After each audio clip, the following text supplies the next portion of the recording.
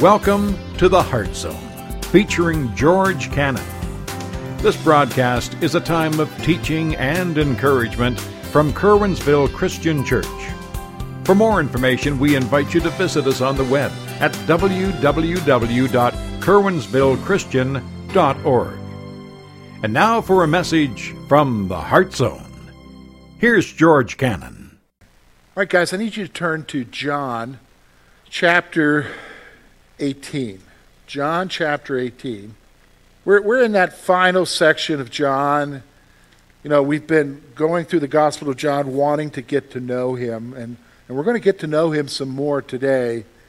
But also, as we've been getting to know Jesus, you can't help but read the Gospel and have it reveal to you who you are and the things that you and I struggle with. And we're going to see that especially today, because it's going to talk about Jesus as he goes through these Jewish trials. So I want to help you to understand. So when we look at what takes place, the first thing is he goes through a series of Jewish trials with the high priest and the high priest's son-in-law, and they're trying to find something to bring as an accusation against him. So we're going to see how Jesus reacts to that. We're going to learn some things about him. But also, we're going to learn about ourselves through Peter, because intertwined in this story is the story of Peter's failure. And we're all aware of it. And what is Peter's failure? Where he denies Jesus how many times? 3 times before the rooster crows. And we're going to see why that takes place, because of all the people, I mean, we already know Jesus predicted that he's going to deny him 3 times, which Peter denies that that's going to take place. Well, I mean, here it's just a few short hours that takes place, and we're going to see that today. And we're going to learn some lessons here, because what we're going to see from both Jesus and Peter is how they're responding to the pressure. And let's be honest, there's some severe pressure going on here, and that is Jesus has been arrested, he's going to face death. There's pressure there, pressure on Peter as well. Why? There's the concern is, are they going to come after his disciples, of which Peter is probably one of the chief ones. So what does that got to do with you and I? Well, I want to start off talking about the moment of failure. We all have them. We all have a moment of failure in which we may say we'll never do something, and you've heard that, never say never, right? Because you'll end up doing what you say you'll never do. But yet we keep making those statements. I'll never do that. Well, yeah, try. Yep, it happens.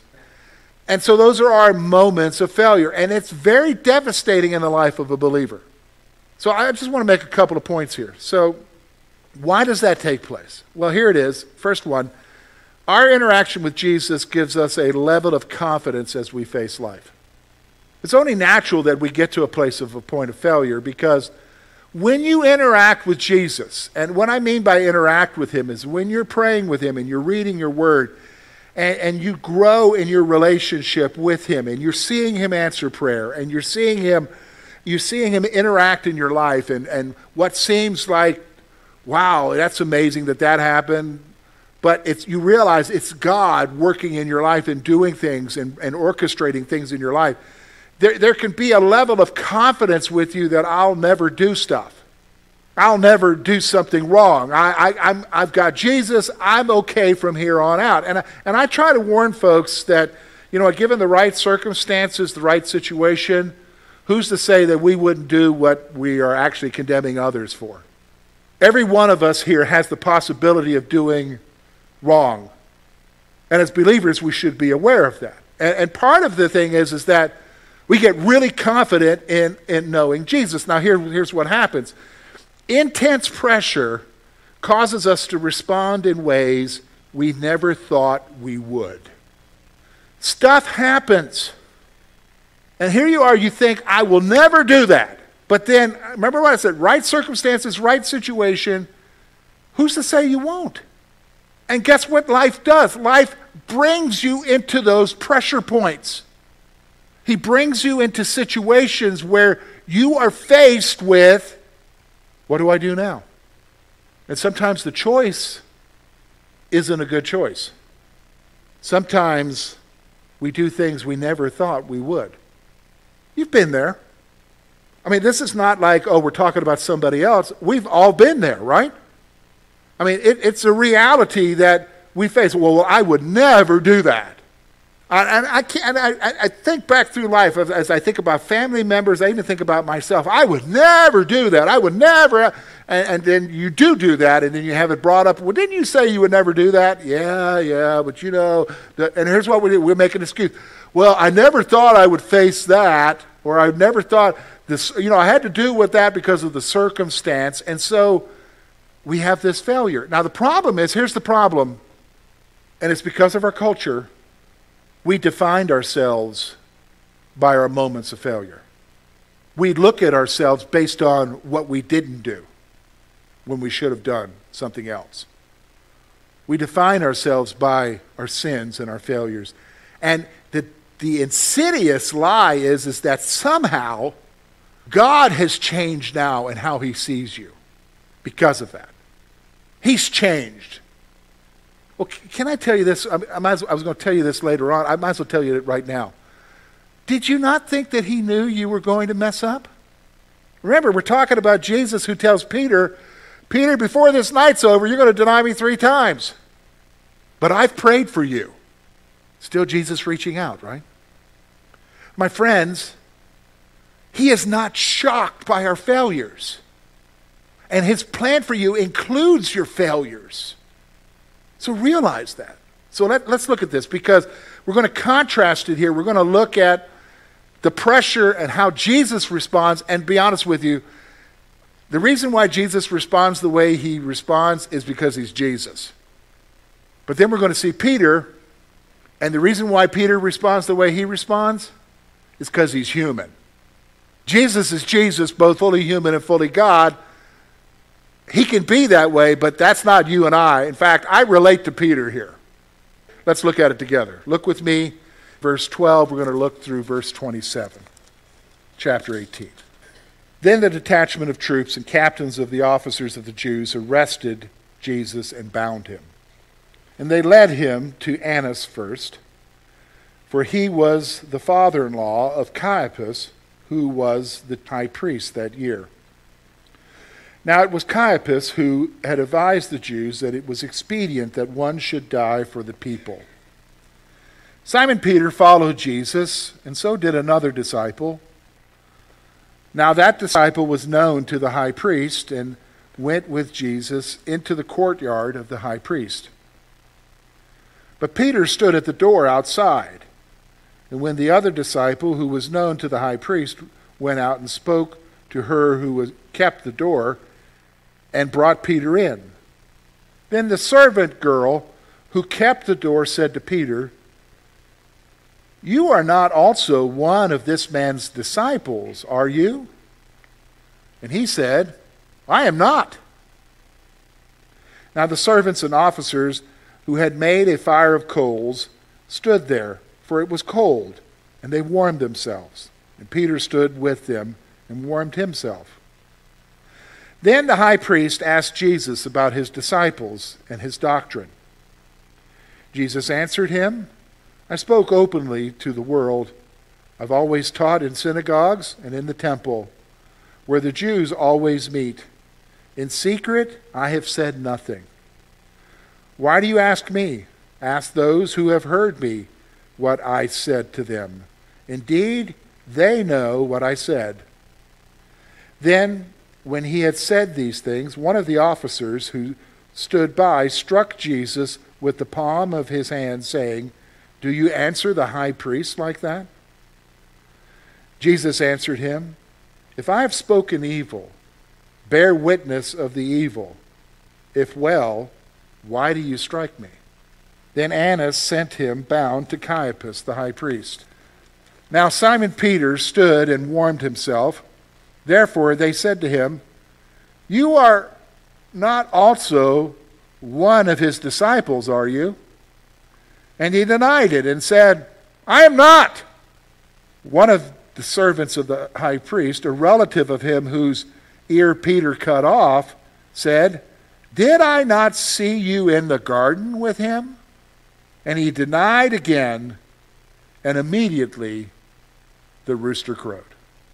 All right, so folks, here's what we're going to do. We're going to look first of all at Jesus, learn some things about Jesus, and as we learn about Jesus, I need you to recognize, how is that going to help us in our understanding of him? It's going to show you how he operates and who he is as he deals with things in your life. And then we're going to look at Peter. And as we look at Peter, we're going to make some observations, which I think we can all resonate with, because let's be honest, we're like Peter. I'm not. All the more so, you're like Peter. Because isn't that like what Peter says? I will never do that. I will die for you, Jesus. Okay, yeah. Yep. And Jesus said to him, before this night's over, you will deny me 3 times. So let's look at these together. First of all, let's talk about Jesus. It's interesting. What's going on here? So let me give you a little bit of background.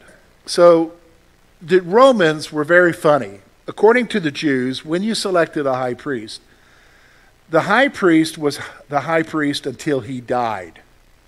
Now, the Romans didn't like that system. They didn't want power, especially religious power, any civil power, to be vested in any one man of a nation that they had conquered. So what they did was they didn't like the thought of a high priest being the high priest for life.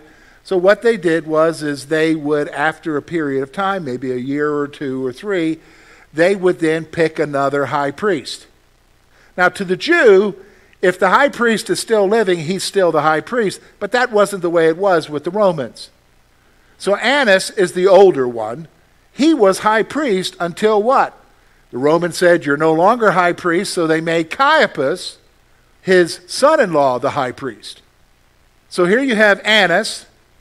And of course, you'll notice the servant, when he strikes Jesus, refers to him as, why do you speak to the high priest that way?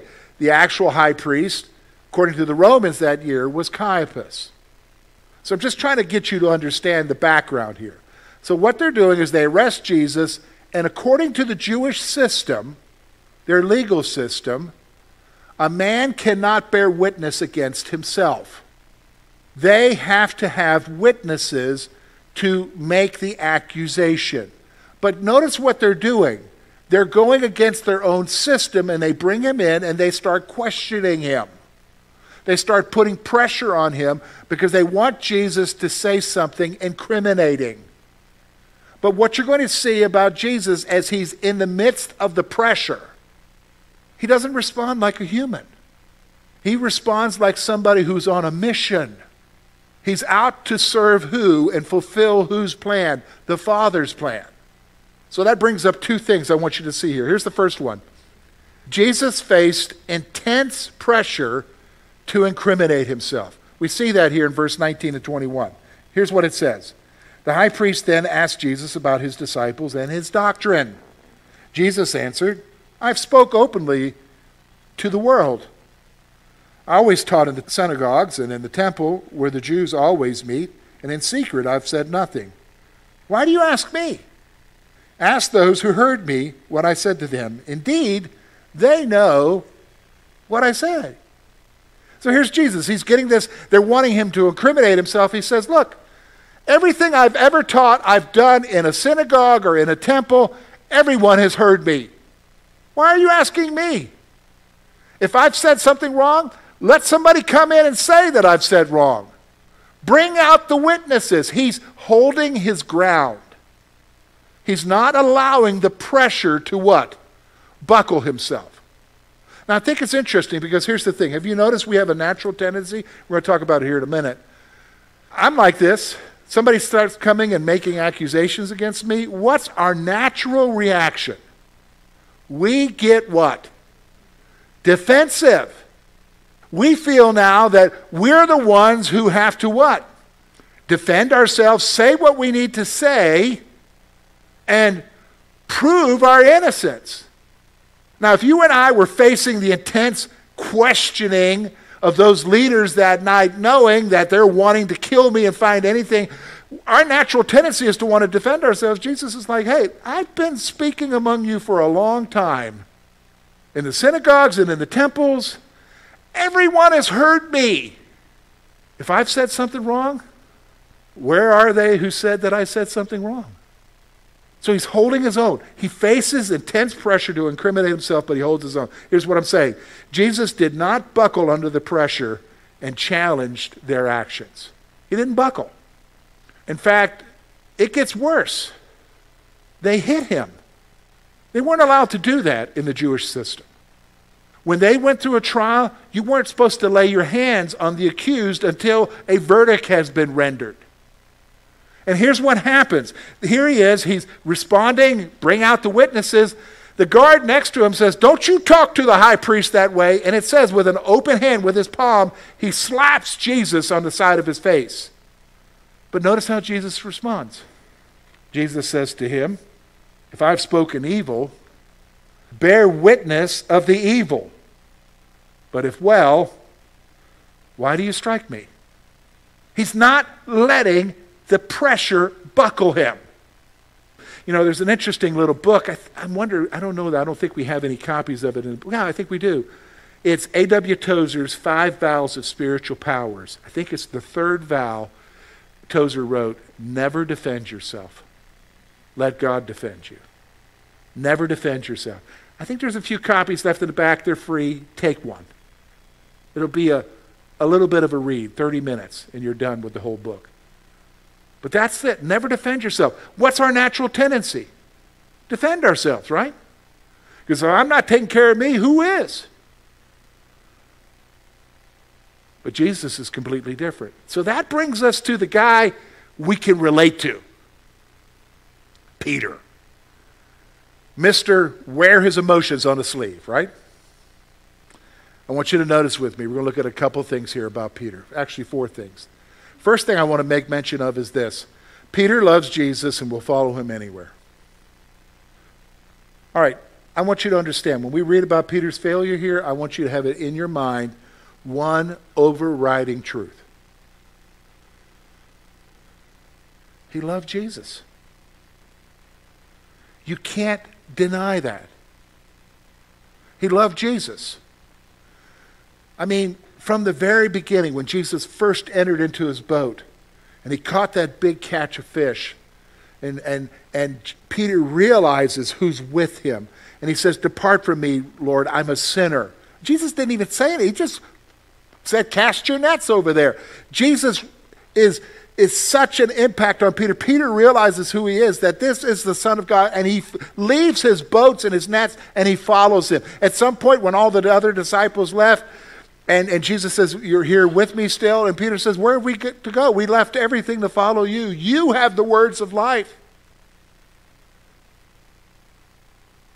When they're in the upper room, and he's talking about being betrayed, it's only natural, because we want to defend ourselves, right? Peter says, I love you. I will do anything for you. I'll die for you.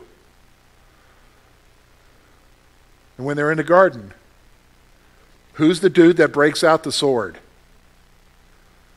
Peter. So we can't deny that he doesn't love Jesus. He loves Jesus. Let me stop for a moment. I don't know when it is that you got saved. For me, it was April of 1985. I love Jesus. I'm sure that in your heart, if you're a believer in Christ, it's there for you. You love Jesus. Okay? Somebody said to you, you love Jesus. Yes, I love Jesus. I love Jesus. He is real in my life. I love Jesus. But, and that's a big word here, isn't it? I mess up. Peter messed up. But you can't deny that he doesn't love Jesus. He loves Jesus. So what happens? Let's go with it. Here it is. First of all, the pressure to bend comes at unexpected moments. So here he is. He's following Jesus in the passage. He's at the high priest's courthouse. They're at the aristocrats at those times, especially even the high priest. They had their villas and so forth. And of course there would be a courtyard. It's more of a big structure where, there are many dwelling places within. Of course, there would be servants, and of course, there would be guards. And so they're at the gate. The disciple who is not mentioned here, many believe that is John, the Apostle John. John obviously is known to the family of the high priest. He's able to go in because they know who he is. They don't know who Peter is, and so at first you read he's waiting outside by the gate, right? John goes in, talks a little bit with whoever, and they let Peter come in. And so Peter comes in, and so they're there. Why? Because they love Jesus. They want to be with Jesus. They want to see what's happening with Jesus. But at the most unexpected moment, in the most unexpected way, he gets challenged. Not by some burly guard, "Hey, weren't you the dude with the sword?" It's a little maiden girl saying, "Aren't you one of his disciples?" Now, how would she have figured that out? Maybe he spoke and she heard Galilean, kind of an accent there. And what does he do? "It wasn't me. I'm not." He denies Jesus. Comes out of the most unexpected moment, in the most unexpected way, and what comes out of him immediately? "It's not me. No, I'm not one of those. No, I'm not the one who does that." Why? Here's the second one thing I want you to see. Defensive responses to pressure are natural. They're natural. I can guarantee you, even though he knew Jesus said he was going to betray him, when Peter walked into that courthouse, I do not believe that Peter had on his mind that he was going to deny Jesus that day. In fact, if you had said to him before he went into that courthouse, "Now be careful, Peter, you might deny the Lord," he would probably be like, "I ain't going to do that." But when you face pressure in the most unexpected ways, it happens. Why? Because our defenses are natural. Your defense mechanism will kick in. It's kind of like, I like camping with my family, okay?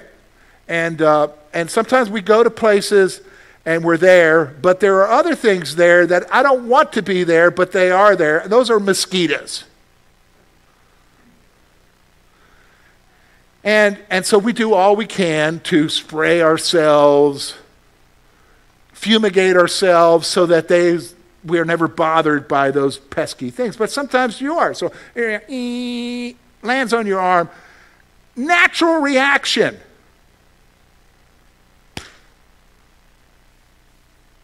I don't even have to think about it. Do you? Do you sit there and contemplate as it's sucking the blood out of your arm? Should I kill it? Should I not? Should I let it go? It is life. It's natural. When you're in a situation where you are being confronted, where even though you love him, your life might be on the line. Aren't you one of his disciples? We see it in verse 17. We see it also in verse 25. The immediate reaction is what? I am not him. I'm not one of his disciples. I don't know him. Why? Because self-protection takes over. And you find yourself doing what you don't want to do. In fact, here's what it is. Under the pressure, Peter finds himself doing what he said he would not do. He finds himself saying what he would not do.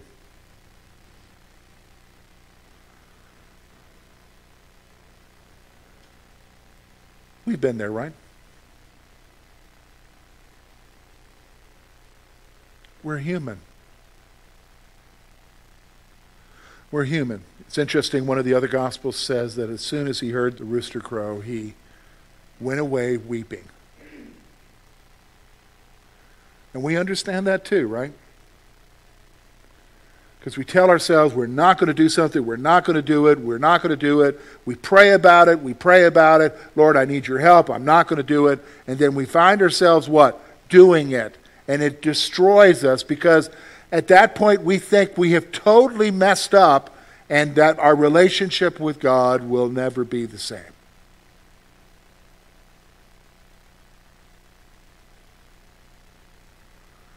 But that brings me to the scripture that I read to you earlier. Proverbs chapter 24, verse 16. For a righteous man may fall 7 times and rise again. We're going to see it here in a few weeks when we get into chapter 21. We're going to see that Peter is living in the defeat of what he did. And he decides to go what? Back to fishing. And guess who meets him fishing? Jesus. And it's almost like a repeat of what we see in the Gospels. Cast your nets over there. And they bring in the biggest load again. And John is there with him and he says, it is the Lord. And guess what Peter does? Instead of just taking the boat in, Peter jumps in the water and swims to Jesus. Why? Because he loves Jesus. But he is defeated. But here's the grace of God. And we'll look at it more in depth later on. Jesus says, Peter, do you love me? And he does it 3 times. And Peter understands what's going on. That's grace. And so what is the word to you? You are caught up in whatever it is in your life, and you fail, and you wonder, does God love me? Does he care for me? You are defeated by it, and the question is, from the Spirit to you, do you love me? Do you love me? And the only response is, if you're a believer, yes, I do love you, and you know that, Lord. Then he tells them to what? Go on and do things. We're human. We're not Jesus. He never wanted you to be Jesus. But he is gracious. And so if you fall, well, it says 7 times, George. It's been 107. Pick yourself up and go on with the Savior who loves you. Hi, folks. This is George. I want to thank you for listening this morning, and I want to tell you about a free app that you can get for your mobile device that will allow you to access all the materials and information you need about our church in one device. Simply go to your app store on your Android or Apple device and search for Curwensville Christian Church. The app is free, and what you'll find there is everything you need to know, plus all the teaching from our church as well as this program. And we hope that you will utilize that in your search for Christ. Until next week, folks, take care, and may the Lord bless you.